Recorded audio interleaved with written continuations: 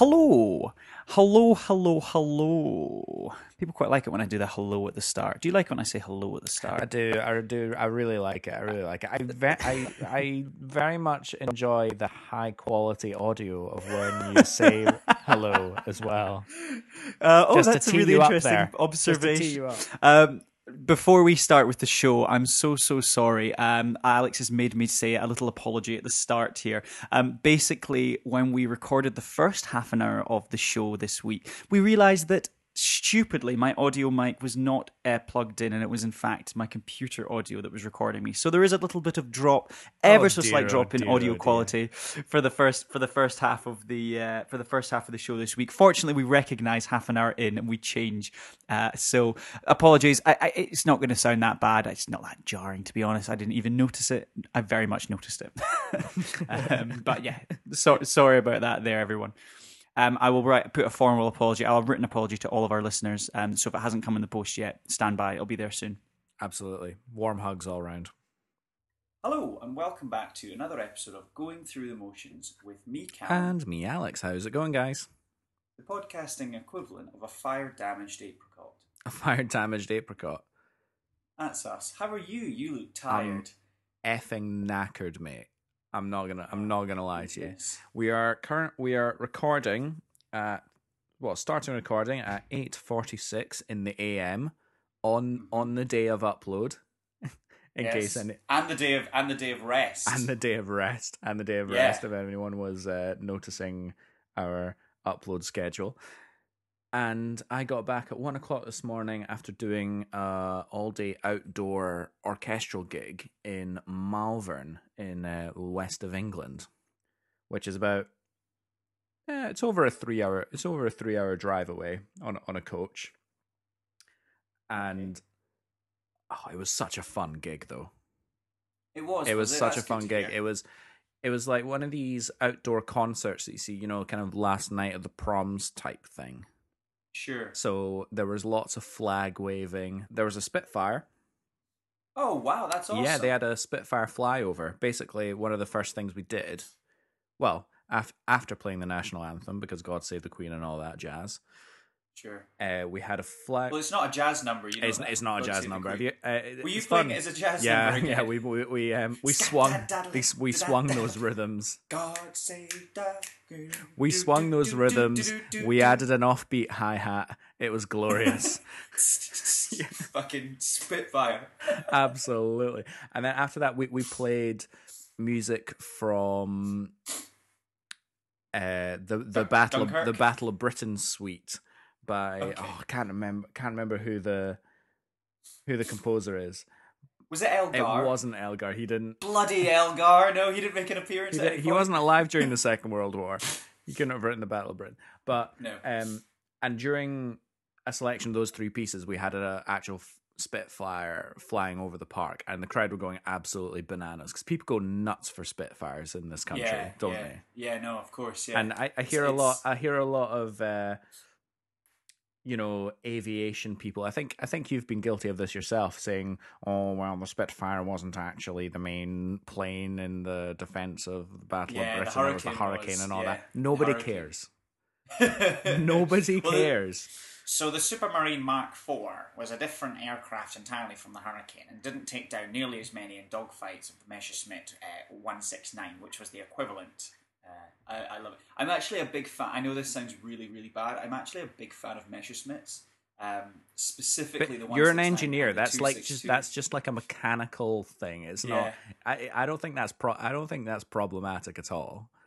The other one's the 163, which was essentially a hydrogen bomb with small wings attached to it, and the tiniest little propeller at the front. Yeah. It's amazing. It kind of looks like a little Robin Redbreast. Yeah. And when it took, so I'm sorry, I'm hijacking your piece. 100% But I set you up for it, so I've only myself to blame. When this aircraft took off, right, you'll love this. It took off. It had a removable landing gear, like a trolley. So when it took off, it detached from the trolley, meaning that actually the only way you could land this thing was skidding it on its belly because it didn't have wheels that it could deploy. But it was also made of a lot of it was hydrogen. So this thing was absolutely lethal. And they mass produced these in the Second World War. In order to crash it, it was 6 and 2 3s from crashing a bomb. into the Yeah, ground. exactly. Yeah, That exactly. sounds safe.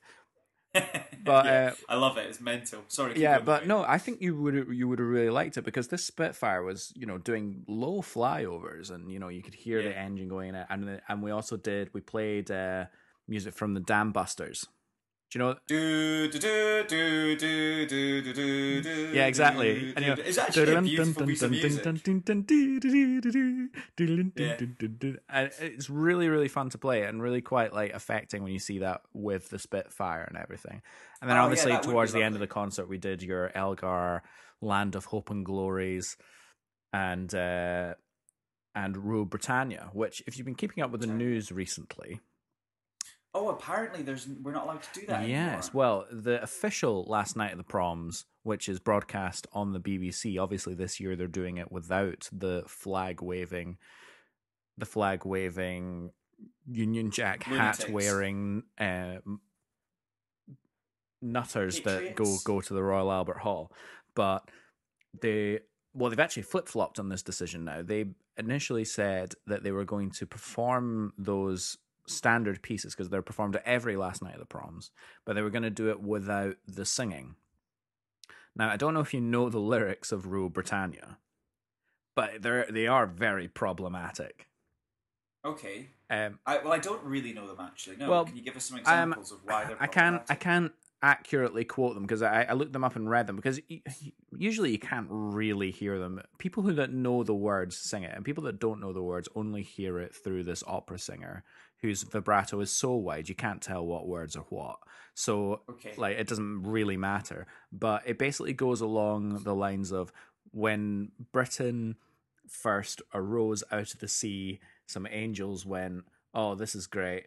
And let's get these guys to go out and take over the world. That's what Rule Britannia, rule the waves. Because I used to think it was rules the waves because Rules the way, I yeah. thought it was rules the waves because I thought, for the longest time we were the most powerful navy in the world. Yeah, of course. For a Of course. huge amount of human history, and I just thought that was like a military might thing, but it's actually structured more as an instruction, as in Britannia go out and try and rule everything. Yeah. And Well, yeah, it was off the back of the Commonwealth, would it? well, no, exactly. It's just very empirical, and it says Britannia go out and rule everything, and then Britons will never, ever, ever be slaves. Ah, right. And when you put all that in context, and I read it down, and I went, "Oh, yeah." I'm thinking it in my head because it's rule Britannia, rule. See, I always thought it was rule the way. No, it's Rule rule the the Waves. waves. Basically, who's singing that in like the prose of the text are angels saying, "Rule Britannia, go and rule the waves. Britons will never, ever, ever shall be slaves." I always thought it was shall be slain. Oh, No, it's God. slaves. It's real. Oh, well, thanks for No, that. no. That's And so I was sitting here thinking about it, and I was like, yeah, I don't think anyone should really have a problem with not singing those lyrics. Because they're quite problematic. Wave your flags. The tune is still patriotic enough, and have it at that. Unfortunately, the conductor at our little gig very jubilantly exclaimed to the audience that we're not the BBC, so you can sing it to your heart's content. Oh. Yeah. And it's like, it's this to give you the idea of the kind of crowd that we were dealing with here. For every Union Jack there was flying in the crowd, there were 2 St. George's crosses. I'll just leave it. I can imagine. I'll just leave it at that. I'll just leave it at that. I can imagine it was everyone was singing with their hearts. But it was a lot of fun. There were cannons and fireworks, and we played the can twice at the end. Everyone was half cut at this point, and they were going absolutely bananas.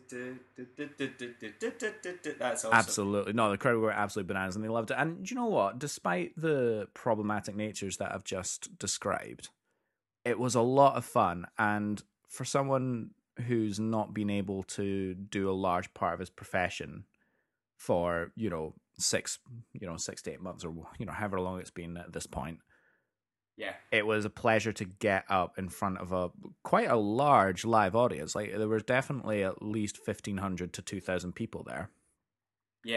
That's and fair, to right? see them all enjoying themselves and going absolutely bananas. And yeah, it was a real pleasure. But the coach journey back sucked. I didn't get into my bed till 1 o'clock, and now I'm up doing this. So that's the story of my last 24 hours, listeners. Fantastic, mate. We are a music and movies podcast. Each week we'll take it in turns to go through some of our more favourite music and movies. We'll discuss the music of those movies and how the music affects those movies, and we'll focus almost always on the music of it. However, this week we're taking a slight left turn. You'll notice in the episode description we're in fact talking about 2020's Christopher Nolan's newest film, his spy flick, I guess, for lack of a better word, Tenet. Now, obviously, we've been kind of talking a lot about Tenet. Now, hang on. Tenu, Tenonte. Sorry, yes? Tenet? Tenet. Tenet. Tenet. Now, Tenet. jokes aside, Tenet. they say Tenet in the movie. Tenet. Yeah, they put the emphasis on the Tenet. first syllable. Tenet. Tenet. So that should put the issue to rest. I might keep calling it Tenet. I really wanted it to be Tenet, but obviously that's not the case because Tenet. that's not a palindrome. But no, they said Tenet. Yeah, exactly. So we're going to be talking about this movie now. Obviously, the soundtrack has not been released yet, so this is going to be a good old. It has. Has it just been released? Is it just It been has. released? It got released yesterday. Oh, fantastic! So have you been listening through it? Have you? Nope. Okay, fantastic. So I think what we want to do is, in fact, do we want to pause it and take a couple of notes away from it and then come back to it? No, I don't think we need to do that. Cool. No worries. I'm very happy making this a more informal structure today. Yeah, that's not a problem. So don't get me wrong. I think I know some of the tracks. I know the tracks that we want to talk about. But actually, I think we want to take an opportunity to do less of a music and movie review, which is what we discussed, and more a kind of movie review. A movie review, yeah, 100%. Movie review. Cinema-going movie review, because this is the first movie that we've been to see in the cinema since, well, March. And what did we see back then? What was the last film that we went to see in the cinema? Because it was definitely with you. I definitely didn't see anything by myself. No, we didn't see Bloodshot, did we? No, we didn't. We didn't. That's a big meme, isn't it? They're kind of just, they blend together. But this was quite special. It wasn't Joker, was it? Probably was Joker. Ooh. Yeah, it probably was. God, yeah, that seems like ages ago. Budget for this was between 200 and 225 million. Chump change, mate. Box office was 53.6 million. Now, obviously, those numbers do not line up. I think this was expecting a lot more. I think under normal circumstances, it would receive 10 times that amount. Well, I think it's worth, because that's global box office, right? Yeah, that of course. Yeah. It's worth pointing out that there are so many places in America at the moment where the cinemas aren't open yet. Of course, and that's.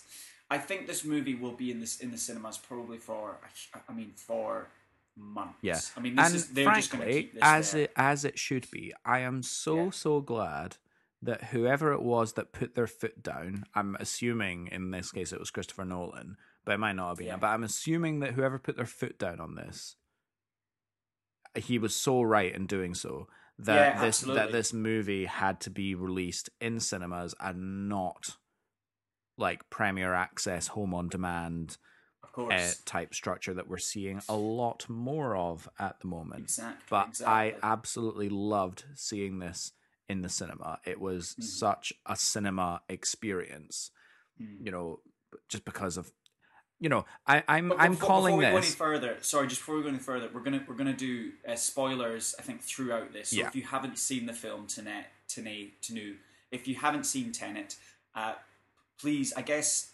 we'll try not to spoil a huge amount. But I think throughout the latter half of this review, I think we'll probably get quite into the spoilers. Yeah, probably. I've got quite a lot of spoiler facts, trivia, and information. Oh, excellent! On the film. I love that. Yeah, so we'll be talking through a lot of that. But yeah, just as a heads up. Anyway, sorry to interrupt your flow. Yeah, well, I'm calling this the third in the trilogy of Christopher Nolan's mindfuckery-averse. Okay, so obviously Inception being the second, or the first? The first. Interstellar being the second. First, and Interstellar's the second.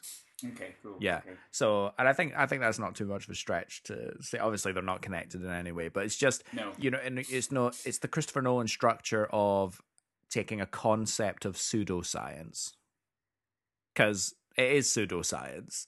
Yes, of course. Even Interstellar, which was definitely the most sciency.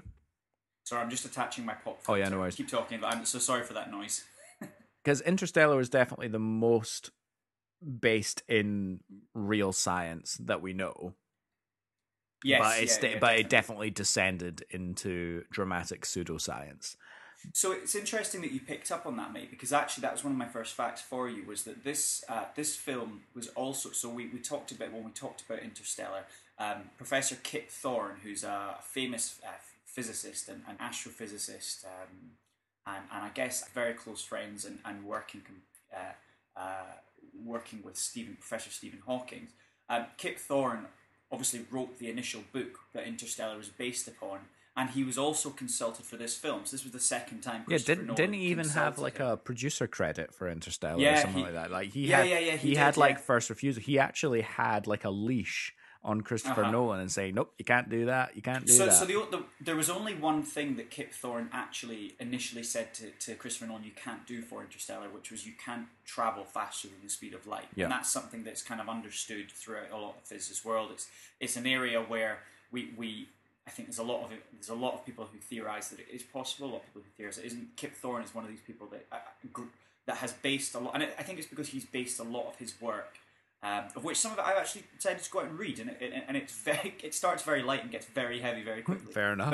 But he bases almost every assumption that he writes about on that fact. Like if for whatever reason it was broken, if it was discovered you could travel faster than the speed of light, a lot of his work instantly falls down. Right. So that's why he kind of kind of implored Christopher Nolan to kind of have that as a similar basis.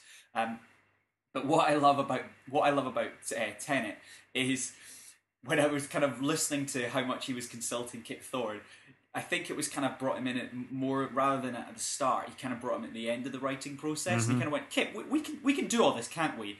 And Kip went, well, I mean, Chris, no, not really. No, but we can do this, can't we? It can work. No, because ultimately what you're saying is, yeah, but just say it'll work. Just say it. Just say it. Do you know what? Why does he care? Why does he care? I would have been very happy with this movie before I was very happy with this movie before you informed me that he tried to get a big science tick from a world-class astrophysicist. And I don't think in the case of Tenet, and definitely not in the case of Inception, that you need to believe that this is kind of possible. I get the impression that Christopher Nolan very much needs for his concepts to be kind of validated as kind of like hypothesis or something. Yeah. But I think for us, the audience, that's not really what we're going to see it from. And actually, like, he did an amazing job just from a writing perspective of convincing me and probably convincing the rest of the audience that the concepts on display in Tenet could be legit. Yeah. Because a lot of it sounds ridiculous. And there's one very telling example. And again, this is probably one of the first spoilers of what happens. They say when they invert themselves, yes. and they start to travel in reverse in time. Yes. Yeah. And they say, "Oh yeah, fire will freeze you."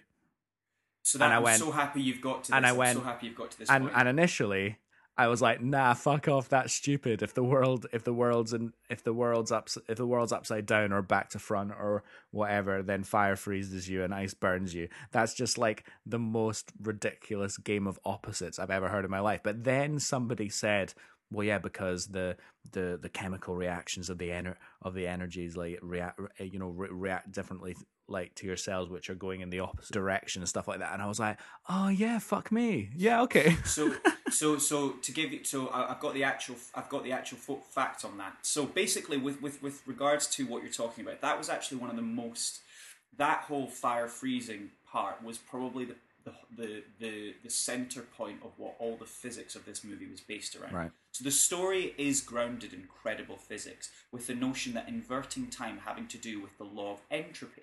So the second law of thermodynamics, which states that all things trend towards disorder. So that's what we're kind of talking about. Right. It's that trending towards disorder that makes it credible that when you apply reverse time on the notion of the chemical reaction of an explosion, you will go towards freezing as opposed to go towards burning. Yeah. And they're very clear. Like if you'll notice, and I guess we'll get to it, a lot of the dialogue is problematic at best for this, and there isn't as much as exposition dumps as there is in Inception or Interstellar. Yeah. Because a lot of it is visual, like a lot of this is reliant on visual. Like it's just there, clean cut and go, which I like because he's a master of show don't tell. But that was one of the times where they really needed the dialogue to be crystal clear. What they said was just enough to keep you moving through it. Yeah. I'm glad you picked up on that point. Yeah, no, it was really, really great. I'll be honest. I'll be very, very honest. First, I don't know, third of this movie, I ended up in a state of, this movie's got to convince me it's good. Okay. Like I was on the defensive in the first third of this movie, and I was thinking back as to why, and it's because of the sound mixing. So it's really interesting you brought that up. Yeah, I've got an article And here. it's because of the sound mixing, and I'm sorry. Christopher Nolan, I'm sorry if you feel like this makes your movie more immersive and you want us to engage with what your characters are saying more, but we can't hear the dialogue over the mix. We can't hear totally it. Agree. The first sequence in the opera house, I didn't hear a word that anyone said. Yeah. And I don't know if anyone anywhere could have.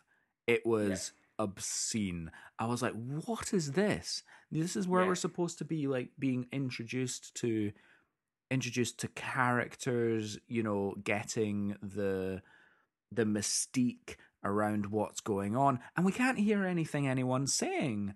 All we're hearing is, you know, the overpowering score and overpowering, like, action mix, and I don't understand the reason for it, or I think I understand the reason for it. I think, as I hinted at before, I think Christopher Nolan wants us to, you know, lean in, engage, have it not be a passive experience. And I understand that, but I don't think that that's the way to do it. So, a hard pardon, why 10X muffled dialogue is very modern problem. Christopher Nolan's latest blockbuster is already infamous for its barely audible exchanges. As sound technology advances, why are films getting harder to hear? And it's a really interesting article that The Guardian talks about. It really goes into this. And just to that point that you made there, so basically, I have a quote. So in Nolan's case, Price and Bochar, so they're sound and audio mixers who've worked with Nolan before, are confident that the director does this intentionally. And in a 2019 Reddit AMA, sound designer Richard King, who has worked with Nolan on 7 films, including Tenet, says he wants to grab the audience by the lapels and pull them towards the screen and not allow the watching of his films to be a passive experience. Oh, right. So you are bang on. I'm bang on the head. Now, yep, and that's it. Now, as much of an artistic vision as that, as much as an artistic statement as that is, do you buy that? Like, do you think he's right? Do you think he's right to do that? Yes, I do, because you don't. I mean, I guess this film doesn't fall into the category of something you throw on a Sunday afternoon as you're cooking dinner. No, it's not. I mean, unless you've seen it 100 times before and you kind of just want to get to the action pieces, which I'm sure we'll get to. There's a lot of spectacles to having this in the background, but I think that there's an element of I'm firmly on the side of anytime we're in any sort of art exhibition or anything, and people get quite. I think a lot of people get frustrated with things like visual representations of art. Why is that art? What about that is art? And you go, well, because the reason why I think things like that are art is because it's there, it's in the gallery, and whatever your interpretation of art isn't there in the gallery, and this thing is there making money. Yeah. And I think if you apply that across film, people are going to flock to see this. People are going to lean in and listen. Like, Nolan has created, like, if this had been Nolan's first movie and there was an assumption that people would want to come in and see Christopher Nolan, the Christopher Nolan show for his first film, like, no, of course that wouldn't happen. But people were sold on this movie, not through the characters, not through the actors, definitely not through the soundtrack, but through Christopher Nolan. Yeah. And that is the reason why I think, do you know what? You can pull that sort of stuff off. Yeah. Because we did. We leaned in and we listened. Yeah. But we leaned in and we listened. My point is, we leaned in and we listened, and we still didn't hear anything. Yeah. That's my point. He went too far. Yeah, maybe you're not wrong, actually. Do we want to talk about that first third of the movie? So basically, because you and I had the same thoughts when we came out, and I would say almost the first half of the movie. Now, what we talked about was we thought it was quite Bond-esque, and I think this is kind of a lot of people are considering this kind of Nolan's interpretation of a James Bond movie. And I think there's been times where there's been news articles in the past where it's been Christopher Nolan's going to do a Bond movie. Now, the first thing to really draw upon was the fact that this is one of the first films, outside of the Dark Knight trilogy, this is one of the first films where Nolan has introduced to the audience an antagonist. If you think back to all of his movies before, there's never really been a strong antagonist character. No, not really. And so you're built upon that through the amazing performance of Kenneth Branagh. Oh yeah, he gives it all of the panache, doesn't he? And when I first saw him on screen, I was like, oh, it's just Kenneth Branagh. But actually, he's a really great villain because he's very vulnerable at some stages, and he's very relatable. And actually, he's just a womanizer. But also, he gives it the cheese. He does. He hams it up so much. He was quite. I think there's the second time you fully see him on. So the first time you fully see him, I think, is that flashback. Where they're on the boat in Vietnam. But I think that when you first see him on that boat, around the table, beautiful boat, by the way. I've got some facts about the boat as well. Of course you do. A number of different ones. But he's almost absolutely spitting image of Harvey Weinstein. Yeah. And I was like, that's definitely based on that. As soon as you said that, I couldn't unsee it. It was very problematic for me. Director Christopher Nolan is a huge fan of the James Bond films, and that love of the spy genre flows through Tenet. Yeah. That being said, Nolan tried his best not to watch any movies that may overtly influence him while working on Tenet. Yeah.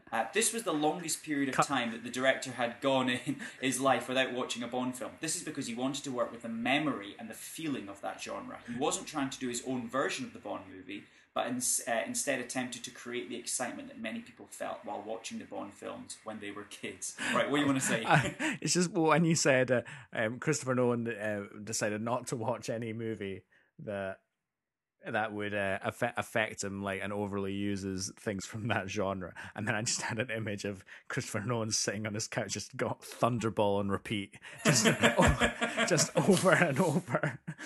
I was picturing Die Another Day. Oh, were you? Oh, no, brilliant. But just bring it back to Kenneth Branagh's overtly Blofeld-esque performance. I absolutely loved the bit, and I'm not even convinced it was supposed to be funny, but I was thinking about it afterwards, and I think it's absolutely hilarious, is when Protagonist, because, by the way, big spoiler, he doesn't have a name, he's just called Protagonist. Yeah, exactly. In this, well, I'm sure he does have a name, we just don't know it. But and he arrives at this dinner party in this Italian villa, right? Yes. And he sits down next to Kenneth Branagh. And Kenneth Branagh gives a very Bond villain-esque, "Tell me, how would you like to die?" Yeah. And first of all, that line is straight out of a Bond. In fact, it's probably straight out of 10 out of 25 Bonds. Yeah, exactly. Tell me, how would you like to die? But then it turns out that it's a rhetorical question, because there is only one way that this person is going to die, and that is by slicing open of the throat and inserting of the balls. So he gives him the option. He asks a villainous rhetorical question. He says, "How do you want to die?" And then says, "Just kidding. I'm going to cut open your throat." And it's balls in the throat. I've done it time. It's a tried and tested method. Absolutely, it's balls in the throat. I gave you the option. You were too slow to answer. Now I'm going to decide for you. That's not the right answer. Yeah, the balls in the throat sequence. That was just so jarring, wasn't it? It was just like, oh god. He's coughing on his own time. Absolutely. You sound like you got some balls in your throat there. Absolutely. Mate. Absolutely. I just loved the structure, thinking back on it, that whole exchange. I was like, that's ridiculous. That's so funny. Before we get on to, because I've got more facts, I've got boat related facts, and I've got a lot of music related facts. We haven't really done the elephant in the room. What do we think of this movie? What did you think of it? Did you like it? Oh, let's just do a quick review, 5 minutes on just what we coming thought. out of the cinema at the end. I absolutely loved it because it was a Christopher Nolan pseudoscience mindfuckery ride from start to finish. Absolutely. I thought, again, in the first third of the movie, my predominant thought, and again, I think as we said, it was inevitably because of the sound mixing, but the reaction I had from that was, I was thinking to myself, at the end of this movie, I'm probably gonna feel like I wish they extended the setup by about half an hour. Yeah. So that we could just get a bit more flesh out of the characters and a bit more flesh out of the setup. Because he does go from scene to scene of basically like side characters setting shit up. Like that really annoying scientist who first shows him the inverted bullet. Like I hate, there's this character in every Christopher Nolan movie, and I hate it because the attitude in every single one of these characters, and it's got nothing to do with the actors. The attitude of the characters is, oh, this is what's going on. This is the science that's going on, but it's always, and we need that as the audience because we need to have a basic understanding of what's going on. But the way it's delivered is, oh, you don't know this? This is so obvious. What, you're such an idiot. What are you doing? And I'm like, no, stop it. This is weird shit. Don't act like this is normal. Don't act like this is normal. And she's just like, yeah, well, this bullet's sent back from the future, obviously. Well, you're not firing this bullet. You're catching it. Idiot. Yeah. That's basically what she's saying. And Anne Hathaway did this in Interstellar. She had a lot of "oh, you're an idiot" moments of things. It's like, why would anyone know that? Why would anyone know that? Joseph Gordon-Levitt did the whole "oh, you're an idiot" thing. And why would anybody know anything that goes on in Interception? I hate it. I absolutely hate the function of that character. And if there was any thing I would take out of Christopher Nolan, it's any character that does that. And I hate it. Because ultimately that's, you don't hear the character, you hear Christopher Nolan coming through that character. That's the kind of in part. But am I wrong about that? Am I just being overly sensitive? No, you are being overly sensitive, but it doesn't mean you're not right. Yeah. Put it that way. But I very much like, and then to go back to my earlier point, which was, how quick the setup was in this movie, you then got Michael Caine in a very charming restaurant scene where he sets up the kind of, not the science kind of setup of the conflict, but the political, the political and international kind of setup of the conflict. And that was done really well because he was a big exposition dump, but he wasn't condescending about it. It was very natural. It was a great little and maybe that's just because Michael Caine is absolute class. Yeah. Well, so he didn't actually know the story. He didn't know the whole time travel thing, what you got to remember. He didn't know any of that when he was being told the script by Nolan. Yeah. So I think he was just doing it from a spy perspective, and he doesn't really need to know the whole No, he doesn't. Well, he's hardly in it. He's only in it for that scene. He got a free lunch out of it, let's put it that way. I think so. Yeah, two potentially, because they can't box it up. No, they can't box it up. I think then, so let's just take a step back. So obviously we're talking about time travel and stuff. So the film is about a series of things that have in some way been dosed or ionized with some sort of particle element that have gone through a Peruvian machine that have the ability to move backwards through time as well as forwards through time. So you're reversing the time. So this has gone down the route of being able to reverse things. So a lot of it is weaponry, because obviously weaponry is something that's he's an arms dealer ultimately, is his background. But what's been proven that there are 9 pieces of a machine that has some sort of time-inflicting bomb that crosses forward-moving time streams and past-moving time streams.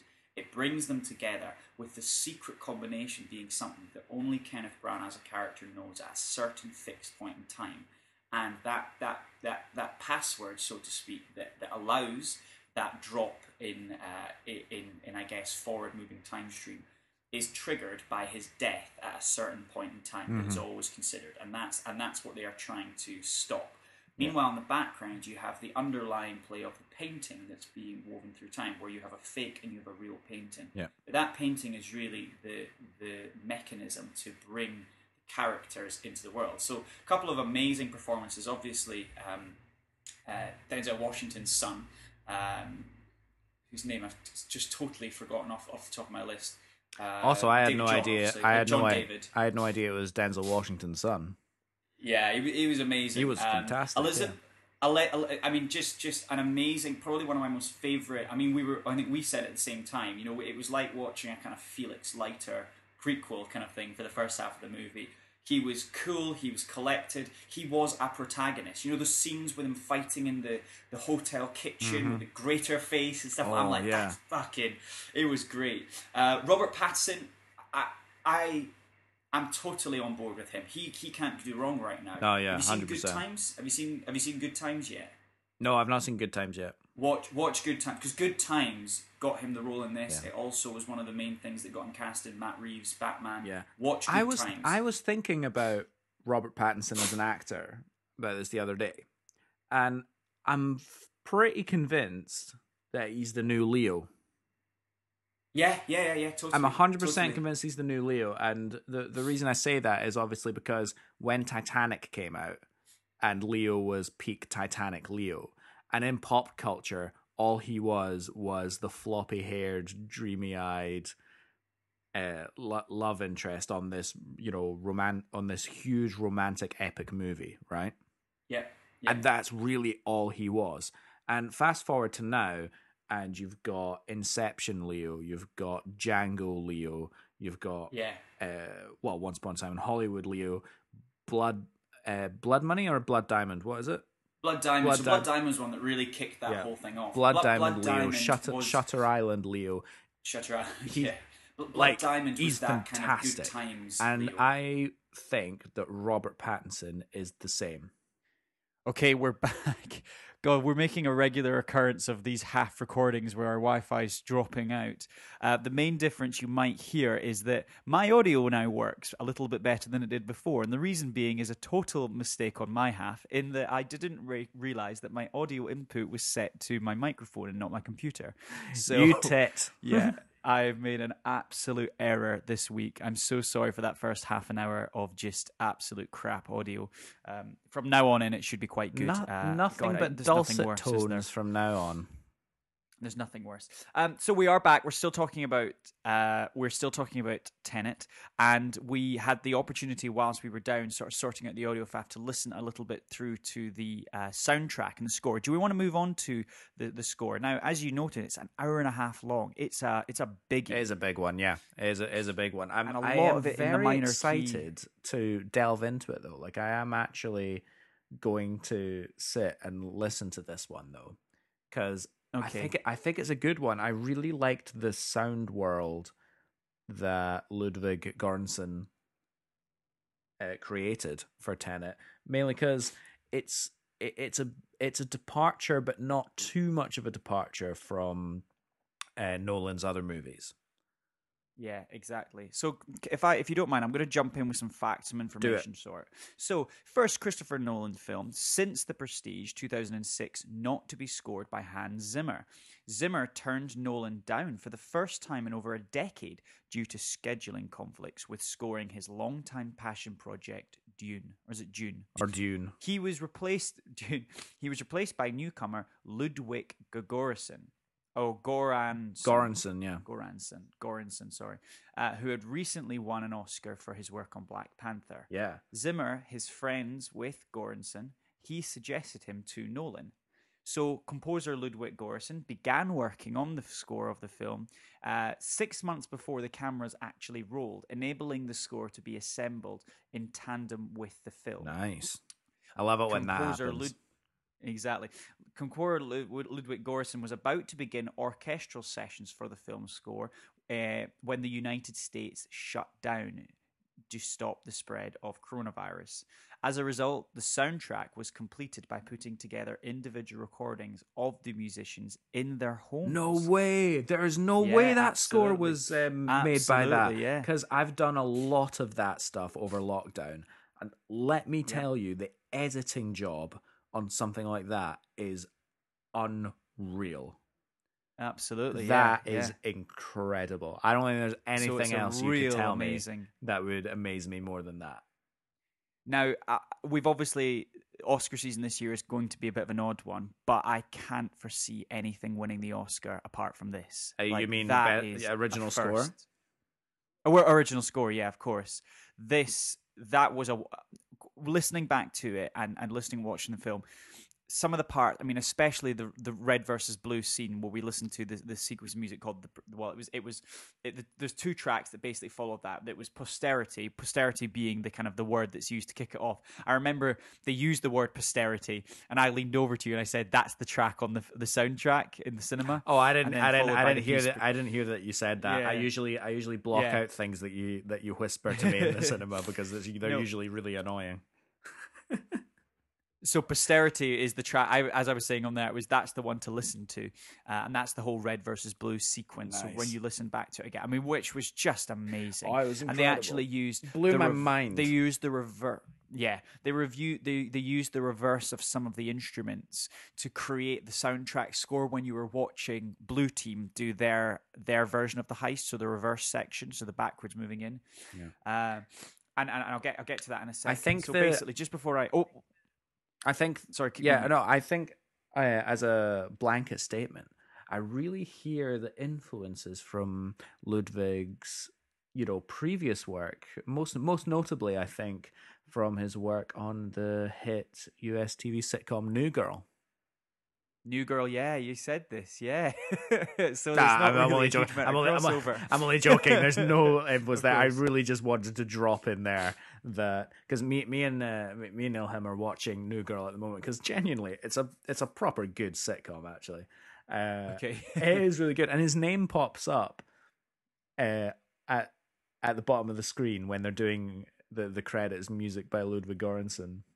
And I just think, God damn, he's a diverse chap, isn't he? I just love it. I just wanted to drop that in there.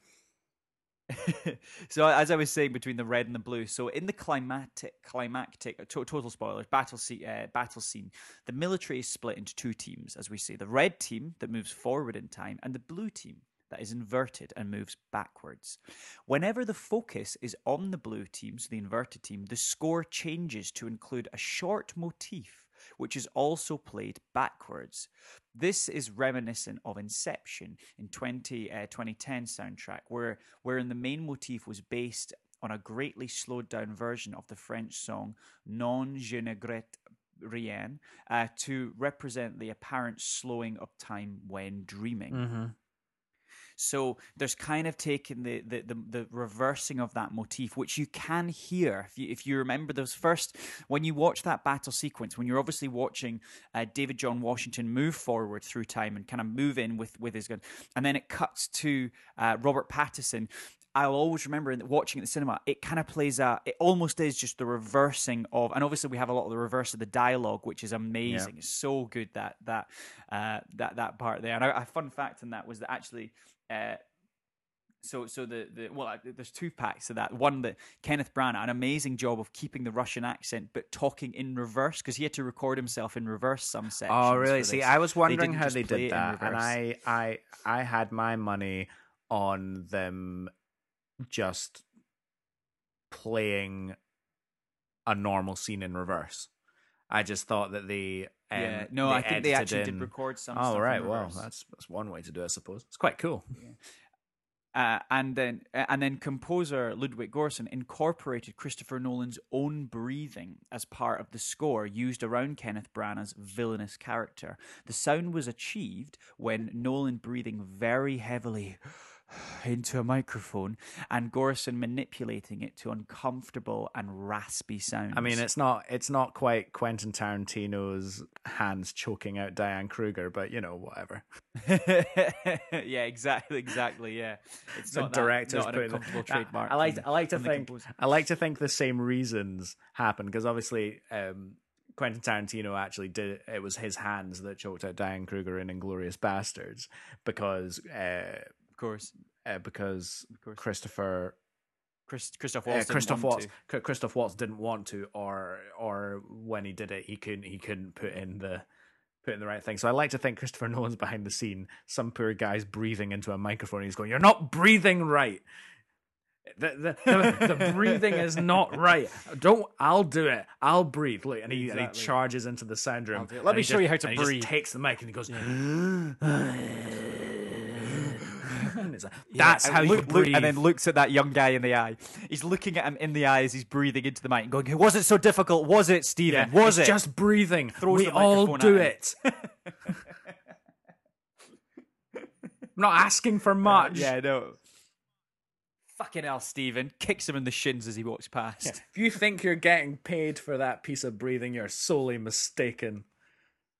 I did really like the soundtrack of this, and I will listen back to it. But you're right; it's a very I mean, listening through the score as I've sort of flicked through it, like I flicked through a book, and there's not a huge amount of central motifs that carries through. There's certain sounds that make their way through this, but all in all, it is a very, very rangy score. Yeah. Very rangy. There is things all about. One commonality I picked up, though, is that a lot of it is minor key. Yeah. Almost all is minor key.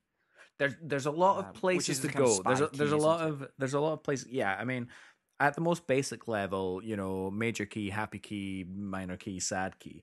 But there's a lot more places to go in a minor key. If for no other reason than if you start in a minor key, you can progress into major tonality and you get like a sense of euphoria through moments like that. And you get uplifting moments through something like that. Whereas if you start the other way around, then it's more getting down in the depths. You know what I mean? If you start major and turn minor, then that's like a much more negative experience. Not in a bad way, but just like mood-wise, if you get what I'm meaning. The song that plays over the end credits is called "The Plan," and it was written by Travis Scott and composer Ludwig Göransson. And Wonder Girl, specifically for the film.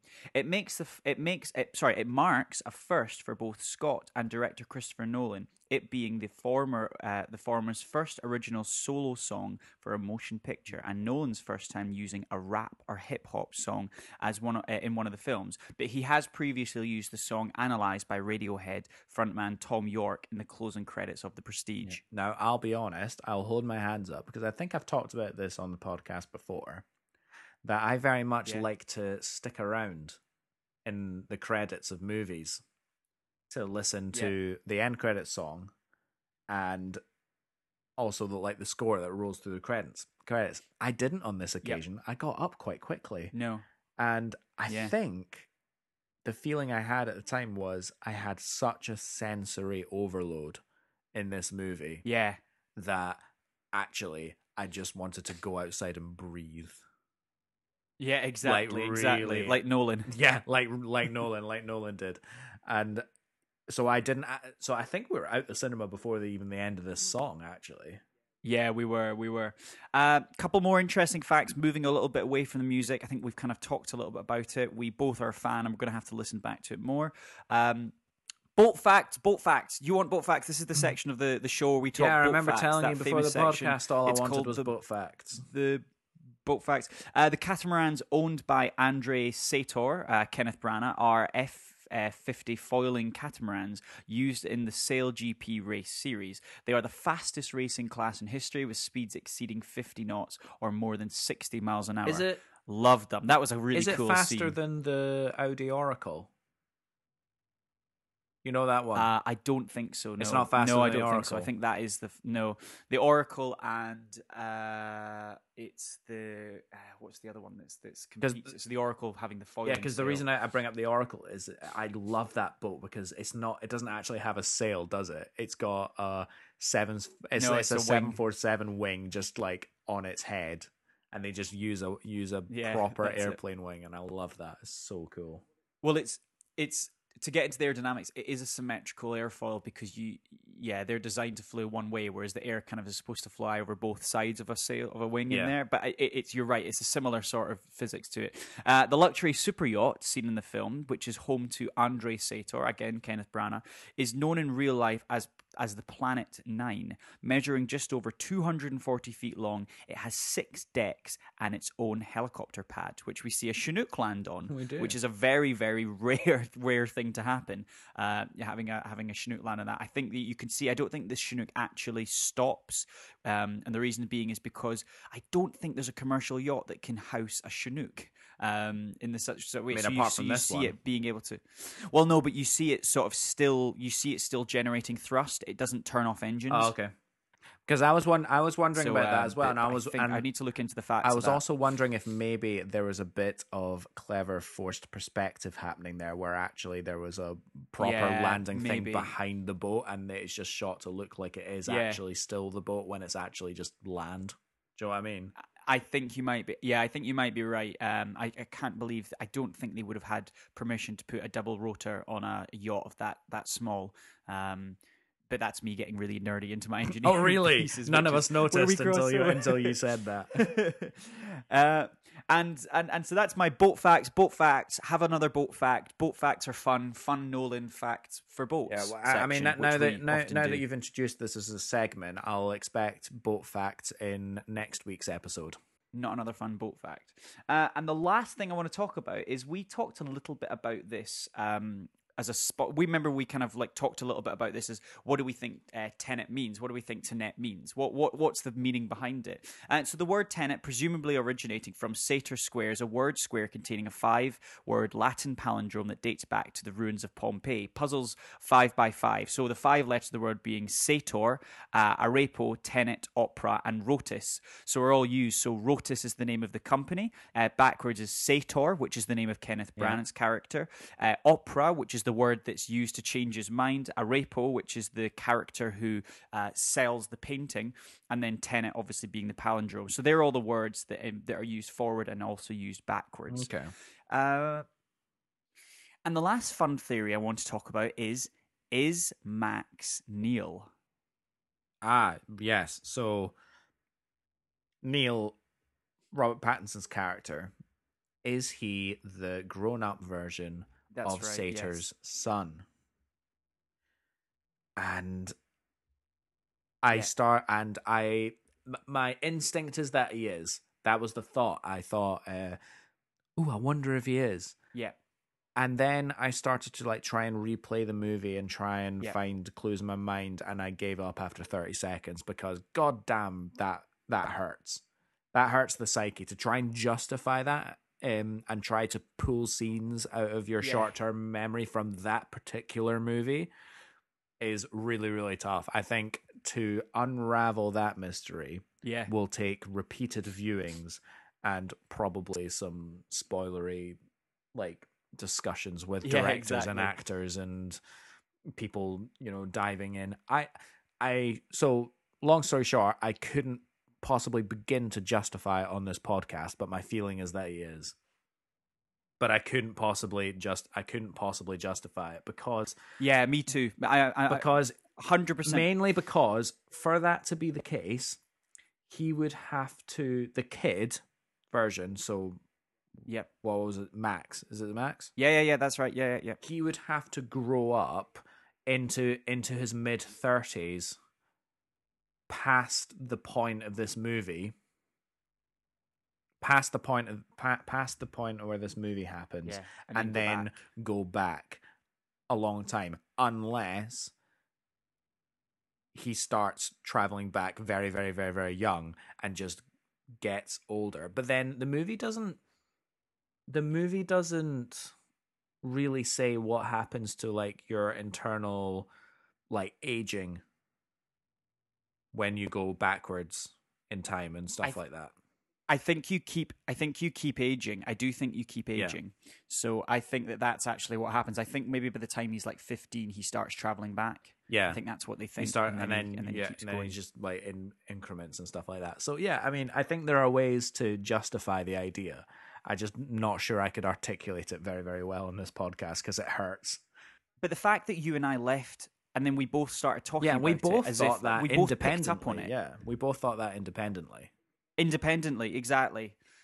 And obviously, just I saw on a Reddit somewhere that the French spelling of Max is Maximilian, which is finishes. The reverse of it is Neil. Oh, for goodness sake! Maximilian Neil. Exactly. Okay, okay, confirmed. That's canon. But all that's left to say is, for me, 2 thumbs up. Yep, two thumbs up. Score and movie. Frankly, I've got my problems with it just because of the mixing at the beginning and whether I think that's appropriate and maybe the pacing of it, but the technical execution, it's just. Like, I'm left with a sense of that it was flawless, even though I know that it wasn't.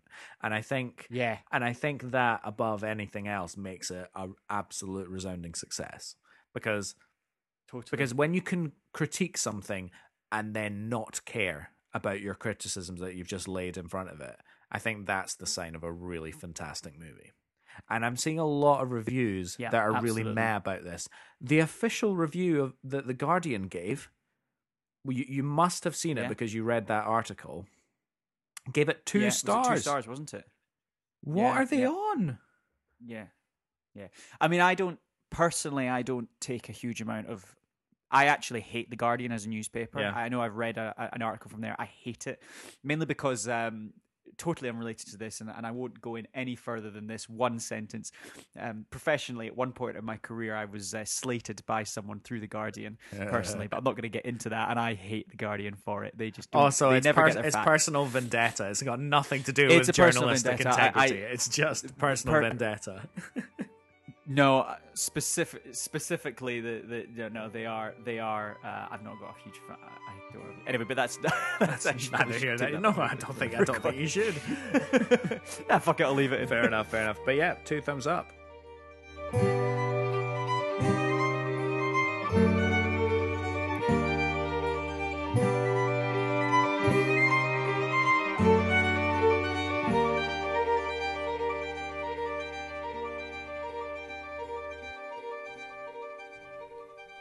Moving forward? Yeah, why don't we move forward?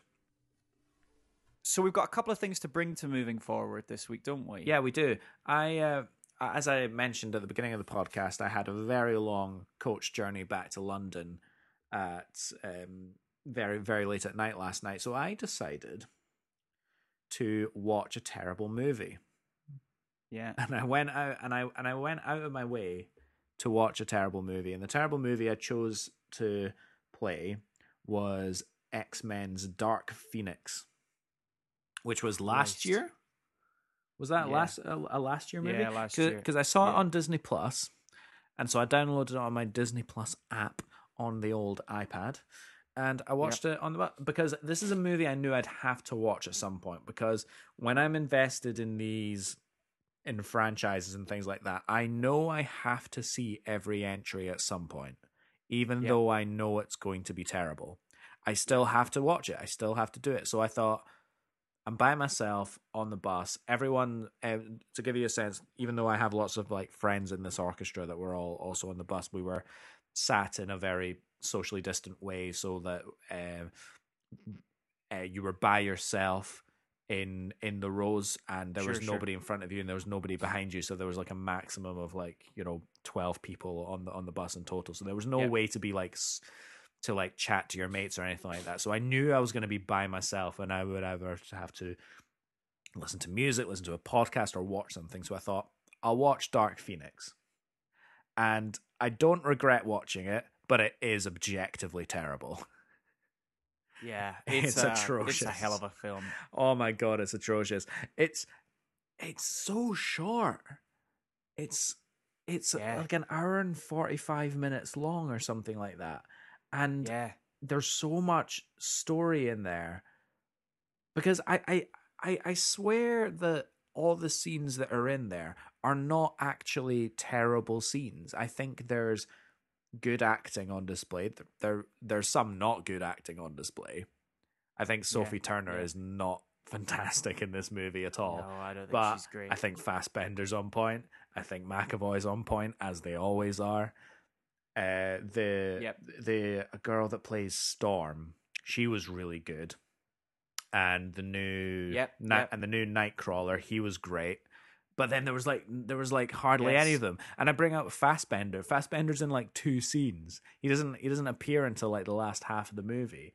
And I just feel like there was so much more of this. There was a treatment for this story that was 5 times bigger than what we got, and they crammed it all into 1 hour and 40-minute movie, and it's just terrible. And Jessica Chastain, as the shape-shifting alien villain, was just terrible. She did nothing. Yeah, it was terrible. She did absolutely nothing.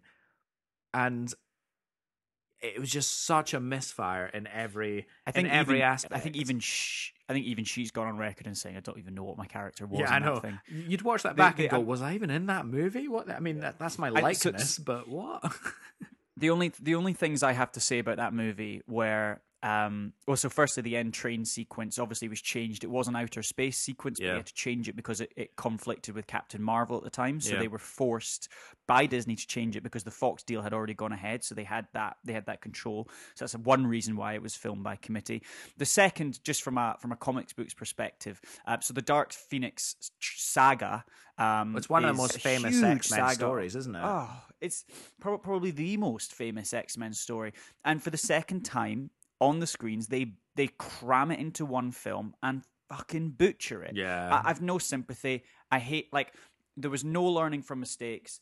It was just a sloppy handover to Disney. Like, this was the last thing that came out. I mean, obviously, New Mutants aside, which I've heard is not as good as people thought it might be as well. Did we think this was going to be good? No, did we actually think this was going to be good? I think it was supposed to have been better than the normal, like better than this, better than I've heard it's better than Dark Apocalypse.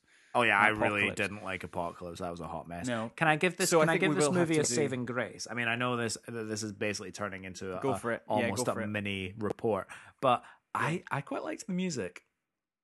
Yeah, okay. I'm not gonna lie. There was some good music. There wasn't enough of it, and I was like, who wrote this? And then the credits came up, and it was Hans Zimmer. And I thought, wow, big name for a shite movie. And I think it's because Hans Zimmer has an ability to write like a small amount of epic music in a short space of time.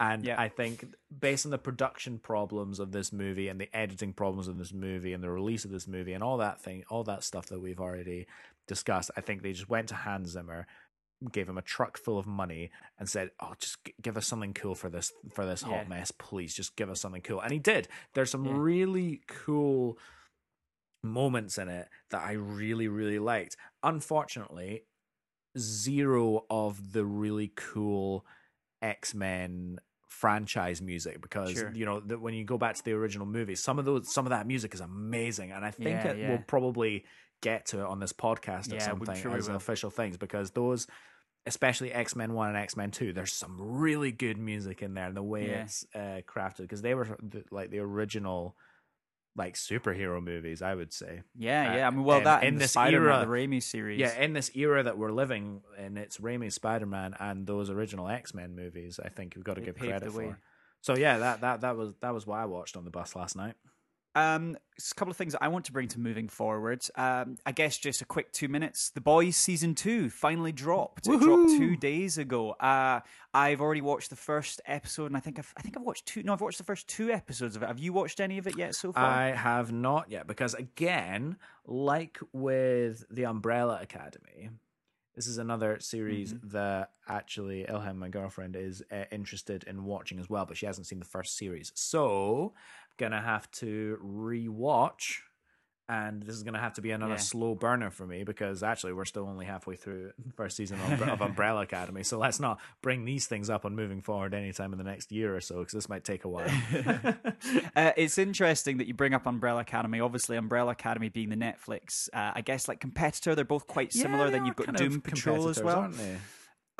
Doom Patrol is the third one as well. That's quite similar. I think The Boys is a far superior film, mainly because the universe it creates is just such an uncomfortable universe. It is rough. I mean, I'm going to give you one spoiler here. Close your ears, Alex, if you don't want to hear this spoiler.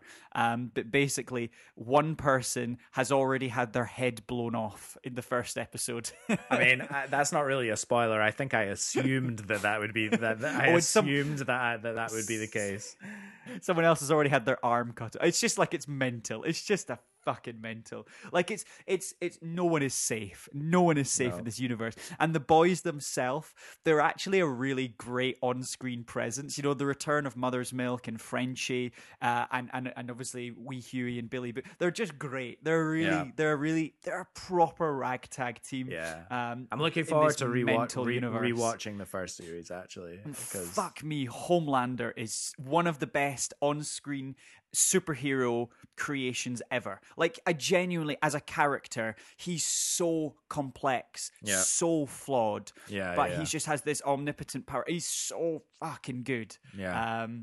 And so, I don't want to talk too much about that. But the final thing I want to talk about in moving forward is we, 3 days ago, got a new trailer for No Time to Die. Woohoo! The movie that will never come out. So I was thinking about this. Do you know what? They were pretty on the mark by moving it 6 months to November, weren't they?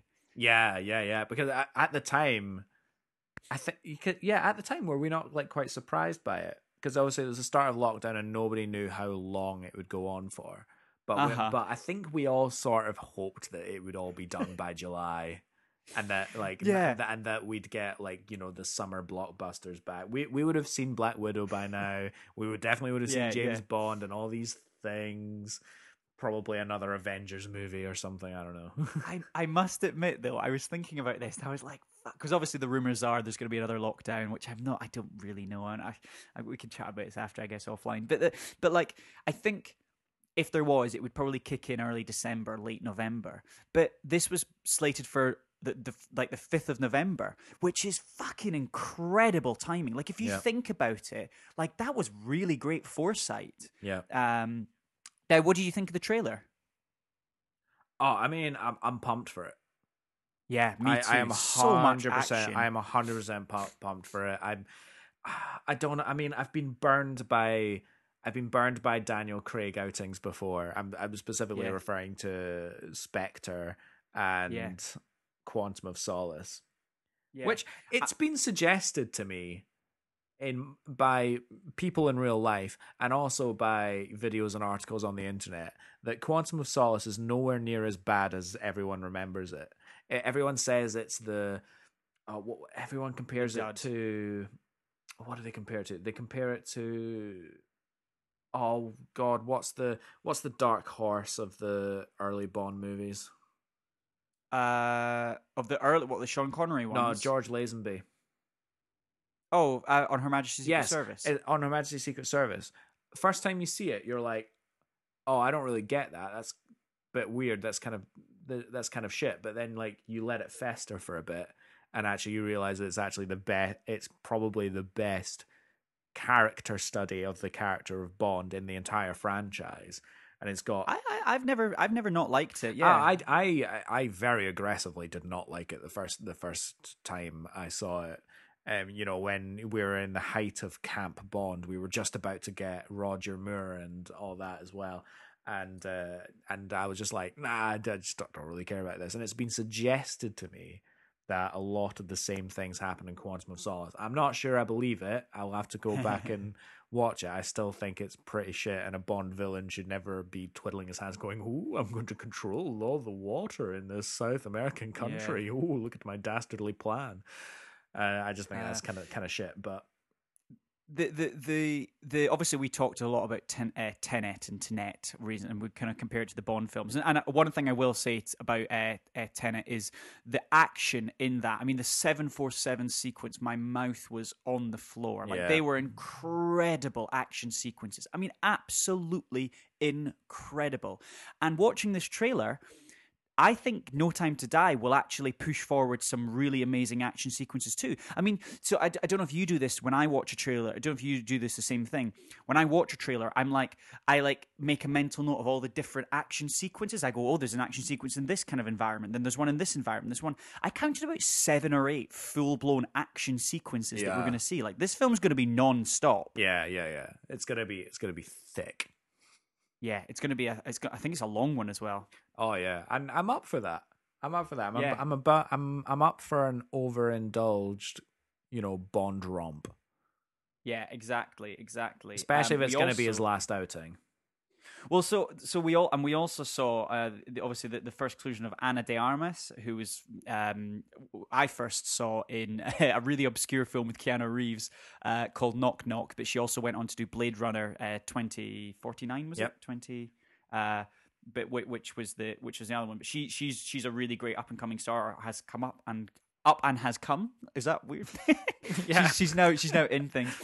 My only hesitation in this trailer is that we did see a couple of sequences. So we did see this Bond and I forget her name, the other agent that's in this, get inside this one aircraft that fell out the back of a plane and the wings unfolded and then it landed in the ocean. Yeah. Do you know the first thing that I was reminded of? It's kind of a little bit Die Another Day. Yeah, they did that in Die Another Day, didn't they?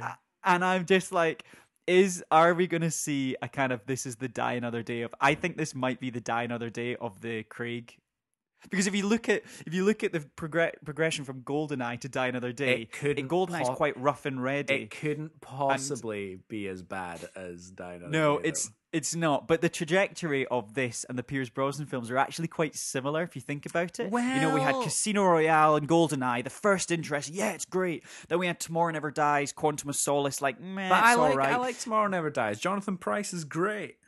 And then we kind of get into World Is Not Enough, which again, that was a really, if you remember, I think that was one of the most commercially successful Bond films.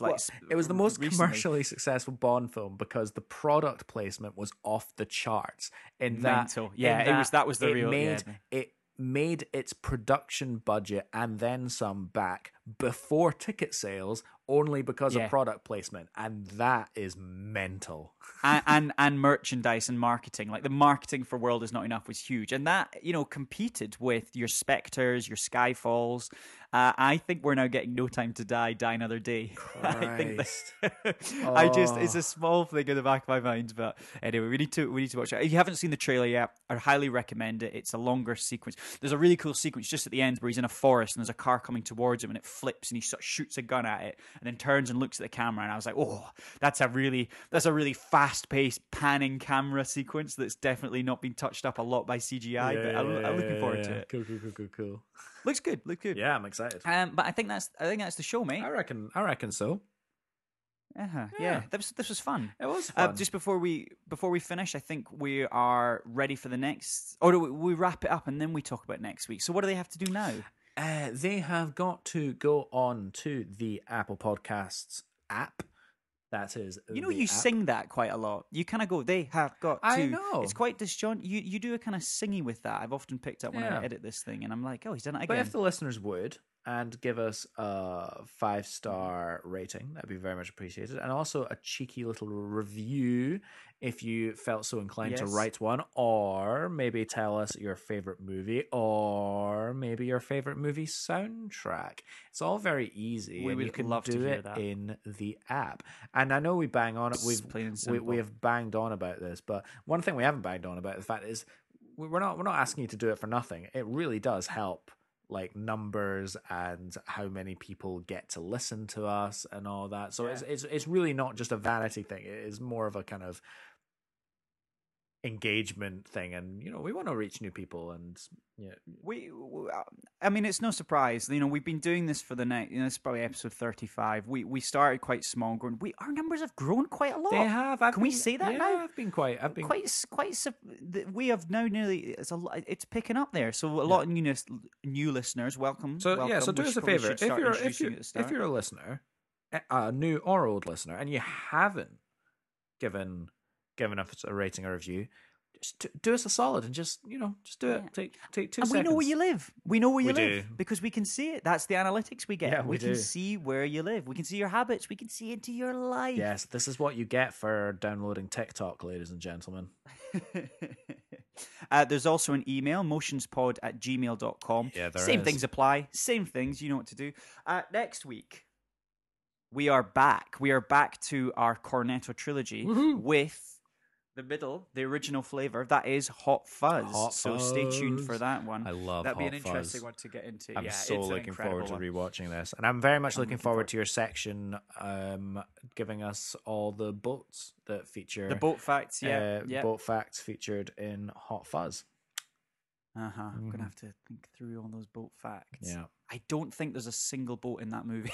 I'm sure you can find one. If anyone can, Callum, it's you. Okay, I'll look out for boats. Okay. Nice. Excellent. Well, that's everything. Thanks for listening, guys. See you next week. All right, guys. Ta-ta.